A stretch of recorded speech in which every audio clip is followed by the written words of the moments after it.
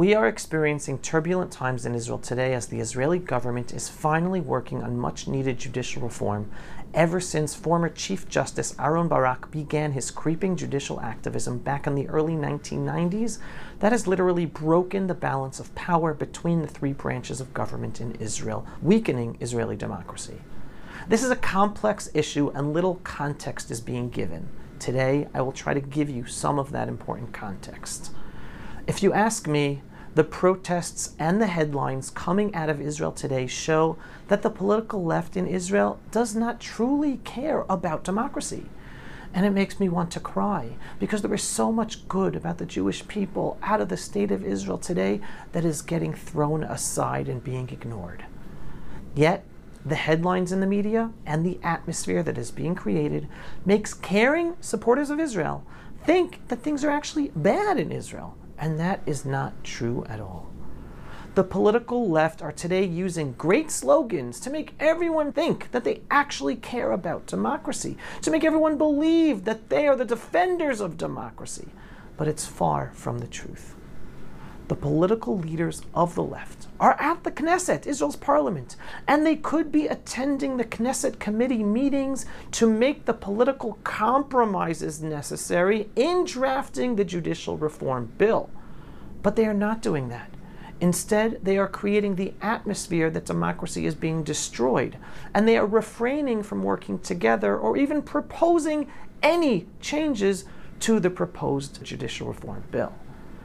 They just want to kill the whole proposal, which is quite crazy since many of the leaders of the opposition, including Gideon Sa'ar, Naftali Bennett's right-hand man Matan Kahana, and even opposition leader Yair Lapid, they have all publicly supported the need for judicial reform in the past.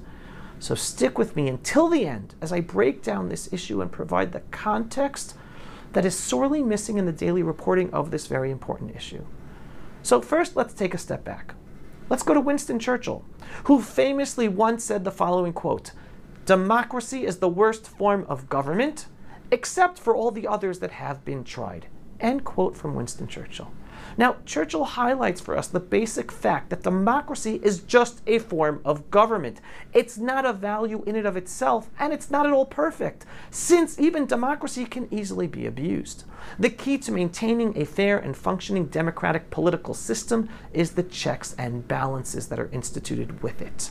As you know, Israel, the Jewish people, and the freedom for humanity are important values to me. And the democratic system has been the best of all forms of governance that has allowed for man to have freedom in today's world. Now, you always hear people say that Israel is a Jewish and democratic state, but that really is not accurate. Israel is a Jewish state, period, with a democratic political system. Again, as Churchill himself said, democracy is the worst form of government except for all of the others that have been tried. Democracy is a system, not a value. Freedom and equality are the values that democratic systems are supposed to protect, but democracy in and of itself is just a system of governance. Hence, it is a misnomer to say that Israel is a Jewish and democratic state. That is used by the legal system in Israel and the political left to weaken the Jewish character of the Jewish state of Israel, instead of acknowledging that it's a Jewish state with a democratic political system. Again, in reality, according to Israel's own Declaration of Independence, just check the wording of the Declaration of Independence, Israel is a Jewish state that respects the rights of all. How? Well, that's the democratic political system we have. Why am I focusing on this issue? Because, sadly, anyone paying attention to the headlines coming out of Israel today, as I mentioned, are made to think that Israel's now proudly Jewish nationalist government is about to destroy Israeli democracy. Well, again, I'm here to explain to you why those headlines are bombastic, totally wrong, and just another scare tactic of the political left in trying to stop a democratically elected right-wing government in Israel from implementing its campaign promise for judicial reform. As commentator David Weinberg explains in this article titled "The Left's Old Trick," he writes, and I quote, "This is an old trick that has been pulled by the Israeli left repeatedly to deliberately overstate and wildly overestimate threats against Israel, especially the threats of boycott, divestment, sanctions, lawfare, and economic ruin. all being used today, again, against this judicial reform.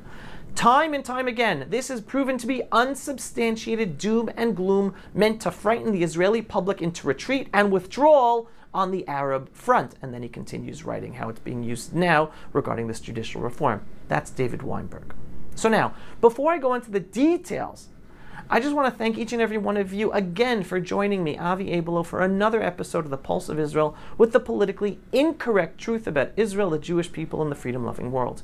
If you are not yet a subscriber, just visit pulseofisrael.com and click to subscribe. And if you like this video and you want to help us get seen by more people, just click on the donate button so we can promote it for more people to see it. Okay, this will sound a little harsh, but it's actually very true and deep. While the political left in Israel screams about protecting democracy, unfortunately, they really don't care about democracy. The daily news in Israel is spending overtime reporting on the protests on the political left, screaming about how the proposed judicial reform by the new government is a danger to Israel's democracy. But the truth is 180 degrees the opposite. The political left in Israel doesn't care about democracy. They just care about what? Retaining the power they hold over Israel and the Israeli government system via the judicial system. Hence, they are going crazy as it looks they might lose that power. Now, I'm not just saying this out of the blue. Let's look over a few examples. First of all, the utter hypocrisy of opposition leader Yair Lapid. Just the other day, in addressing Israel's parliament, the Knesset, in honor of Israel's parliament's 74th anniversary, opposition leader Yair Lapid warned that the government's planned judicial overhaul will tear Israeli society in two. And I'm quoting him, "The price of the legislation that you are leading now is not just erasing democracy, it is the painful destruction of our joint existence. We are one nation, one family, and it is tearing us apart." This house for 74 years symbolized our ability to live together, the ability to overcome every hurdle, the idea that we struggle and there is always one side that wins but the other side does not disappear. It has a place and a voice. This house symbolized the fact that we are different, but that there is a common good. For the first time in my life, I am concerned that it won't survive. If the government completes the legislative process it began, it will be irreparable. The fracture will be too deep. Already now, more and more people are saying to themselves that we are no longer one people, that their country has given up on them. That's what Lapid said. Very caring, very emotional, right? You think, wow, he really cares. But what Yair Lapid is conveniently forgetting to tell us all is how he supported the 2005 Gaza disengagement plan, not for peace, but because, as he said in his own words back in a 2006 article that he wrote, it would weaken the national religious public in Israel. That's why he supported the plan, to weaken the national religious public in Israel. Let me remind you what the Gaza disengagement plan of 2005 was about. It was the Israeli government deciding to destroy 21 Jewish communities in the Gaza Strip and forcefully expelling around 10,000 Jews from their homes where they have lived for decades. This literally tore the nation and the state of Israel apart. The only reason there was no civil war back then was because the national religious public in Israel knew that the unity of the Jewish people was more important than anything else. So we protested. Yes, me as well. We did whatever we could using the democratic tools available to stop that horrible plan, but we did not use violence or threaten to use violence to stop that extremely damaging, destructive, and dangerous disengagement plan. The crazy thing is that the Gaza expulsion plan wasn't even passed in a democratic fashion by the government. The rules of democracy were totally trampled upon by the government with the support of the legal system, but I'm getting ahead of myself. So while opposition leader Yair Lapid is making himself out to be a defender of democracy and the unity of the Jewish people in Israel in standing up to today's government plan for judicial reform, Lapid is truly anything but. He has proven to us all that to him, democracy is just a word to throw around because he quite publicly and excitedly supported creating a massive division within the Jewish people when it suited his ideology back in 2005. And Lapid is just one example. Stick with me as I now do a deep dive into a few more examples. And I'm actually going to go back to the destruction of those 21 Jewish communities in the Gaza Strip during the summer of 2005 because it is full of undemocratic examples. All right, let's start with the election campaign for the historic 2003 elections before the 2005 disengagement from Gaza. Amram Mitzna was the head of the leftist Labour Party at the time, and he campaigned on a platform that proposed the expulsion of all 10,000 Jews from the Gaza Strip. Ariel Sharon was the leader of the Likud party, and he vehemently opposed leaving any part of Gaza or expelling any Jews. Sharon famously stated during that election campaign, and I quote, "The fate of Netzarim, a Jewish town in Gaza Strip, is the fate of Tel Aviv," meaning that to him, expelling Jews from Netzarim was equivalent to expelling Jews from Tel Aviv. He would never do it. It's all Israel. Sharon won the elections in the biggest landslide in Israeli history. His Likud party received 40 seats in the 120-seat Knesset to Labor's 19. They were thrashed. The concept of expelling Jews from Gaza was clearly rejected by the Israeli public. So we were all shocked when, after Sharon became prime minister, he then abruptly made a 180-degree about-face and pushed for the expulsion of Jews from Gaza, the exact plan he campaigned against and won the public support. So now let's understand some context. At that time, the legal establishment put together a corruption case against Prime Minister Ariel Sharon. Guess what? As soon as Sharon started pushing the plan to expel the Jews from Gaza, the legal establishment dropped the corruption cases against him. Coincidence? Well, let's watch what this legal correspondent for Israeli TV, Amnon Abramovich, had to say. He is one of the senior legal correspondents on Israeli television. Let's see. לשמור על שרון כמו על אתרוג, גם בקופסה אטומה, גם עם ספוגית וגם עם צמר גפן. וגם עם טלוויזיה. וגם עם טלוויזיה, ודאי, כי הוא היחיד שבאמת מסוגל לבצע את הדבר הזה. הרי הוא הקים את הדבר הזה. לדעתי צריך לשמור עליו לא רק מפני הגלים הפוליטיים, אלא גם מפני גלים משפטיים שניסו להגיש עליו. אני דיברתי קודם על האתרוגיות, אז נחום קצת הסתייג, אני מוכן לבוא לקראתו, האתרוגיות עד סוף ספטמבר 2005, אחר כך נשקול מחדש. So it's quite clear, the legal establishment and the media had no problem publicly supporting the undemocratic actions of a prime minister and dropping all legal cases against him and protecting him from those legal cases until after he would fulfill their dream ideological plan of expelling the Jews from the Gaza Strip. But that is not all. The opposition to Sharon from within his voter base was tremendous. We all voted for him to not do that. And he totally went against all of our votes. So the Likud party had a referendum of its membership that Sharon promised to abide by. Democracy, right? Guess what? Sharon lost the vote. The majority of Likud members were against the Gaza expulsion plan. How surprising! But despite losing the referendum, Sharon promptly proceeded to ignore the result of the vote and went ahead with the Gaza expulsion plan. Again, totally trampling upon the rules of democracy. Now, you'd think the media would crucify him for trampling upon the rules of democracy, right? No, not at all. The media, which is, again, ideologically left, encouraged Sharon and celebrated him trampling democracy because, again, they ideologically supported the expulsion of Jews from Gaza. But guess what? That's not all. Next, there was another hurdle of a government cabinet decision to vote for the Gaza expulsion plan. Most of the government ministers were against the plan. Sharon and the media knew that he was going to lose the cabinet vote. So what did Sharon do? He took the unprecedented step of firing 2 government ministers to create an artificial majority right before the cabinet vote in order to secure a majority for the vote. That should have led to an outcry from the media, right? The defenders of democracy. Wrong. No outcry. Silence. Absolute silence from the media about this unprecedented and undemocratic step. No, instead of screaming about democracy being trampled upon, the media celebrated his undemocratic steps, and the legal establishment and all the attorney generals and Supreme Court were silent as well. When the Israeli public saw that all the democratic norms were being trampled upon by the prime minister, with the backing of the media and the Supreme Court and legal establishment, Israelis took to the streets to protest. The last democratic act we had to do, and yes, I was one of those many hundreds of thousands of protesters. The amount of protests and protesters was unprecedented in Israeli history. Some protests even had thousands and thousands of whole families leaving their homes and camping out in tents overnight in various protest locations across the country and leaving their homes for nights, if not even weeks and months.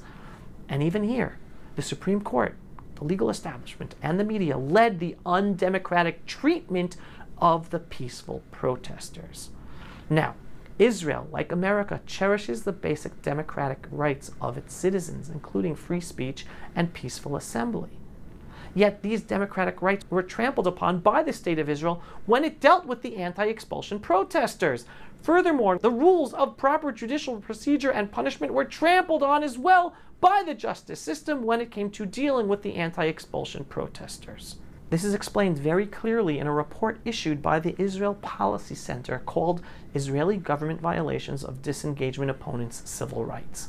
I added the link to the report below. And here I'm just going to give you some quotes. But the report reveals that then Attorney General Menachem Mezuz made it clear to state prosecutors in public remarks that they were to treat non-violent, peaceful protesters as if they were involved in a rebellion against state authorities with the purpose of destroying the state and its institutions. Not only was the protesters' democratic right to non-violently demonstrate taken away from them, but they were classified as rebels out to destroy the State of Israel. That was done by the justice system. A very harsh judicial precedent indeed against mostly teenagers of the religious settler establishment. Now, the report states, by choosing to reclassify nonviolent offenses such as blocking roads and passively resisting arrest, usually considered misdemeanors, as crimes against public security, and by invoking what the accused thought while performing them, Israeli courts justify draconian measures of pretrial detention against adults and minors alike. In the case of 3 minors detained for lengthy periods of time, summarized below, the presumed ideological tendency of the minors' parents was used as justification for refusing to return the minors to their parents' custody. The conflation of the parents' presumed ideology with their evident religious lifestyle is hard to miss. The report cites a number of cases. In one, the prosecution wanted to arrest a group of girls prior to their trial in order to, quote, prevent them from making their dangerous opinions heard even inside their own homes. And it also argued that, quote, re-education could be an appropriate reason for restricting their freedom, end quote. The report clearly points out that the phrase ideological crime, or in Hebrew, avaryanut ideologit, pops up again and again in court decisions regarding opponents of the disengagement, not actions according to law, but their ideologies. The picture that emerges from the report is that the government allowed its judicial arm to pass judgment against protesters based on their ideology and beliefs, and not based on human rights or the rule of law. This was all done by the Attorney General, government legal advisors, and supported by the Supreme Court itself. So don't let anyone tell you that the justice system is the defender of democracy, because the justice system can be as big of an abuser of the law in the name of the law. That's why checks and balances are so necessary between the 3 branches of government. Now, that is just one of many examples, with many of the little examples, where the legal establishment and the media were active partners in the trampling of democracy. Some people might say, oh, Avi, well, that was way back then in 2005, 2006. Oh, old history. Well, plenty of examples have taken place over the years since then. But let's just jump ahead to a few months ago, to when Yair Lapid was prime minister, agreeing to a gas deal with the terrorist Hezbollah-run state of Lebanon. Even though this deal had grave geopolitical implications, including Israel's maritime borders and potential impact on future border disputes, the legal establishment allowed former Prime Minister Lapid to agree to the deal without a vote in Israel's parliament, something that many legal experts said went against Israeli law. Again, there was no outcry just a few months ago from the legal establishment or the media against that extremely questionable political decision by Lapid. The bottom line is that the hypocrisy of those protesting today about protecting democracy and saving democracy screams to the high heavens. Now, I want to jump to a different point, and I can never say this enough, but the ones protesting outside today, getting all the headlines, are a tiny minority in Israel.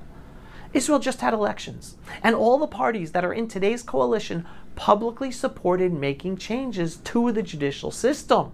So we're following democracy by having this government implementing judicial reform. And hence, total hypocrisy for demonstrators to say that the process is undemocratic. They could talk about what needs to be changed or they don't like or whatever, but this is following a democratic process. The problem is that anyone who reads or listens to any of the establishment media is made to believe that the protesters are speaking on behalf of a large section of the Israeli population, but they are not. They are a tiny minority. But the media makes them seem huge and amplifies this small public into a major problem that the whole world must care about, the whole Jewish people around the world must care about.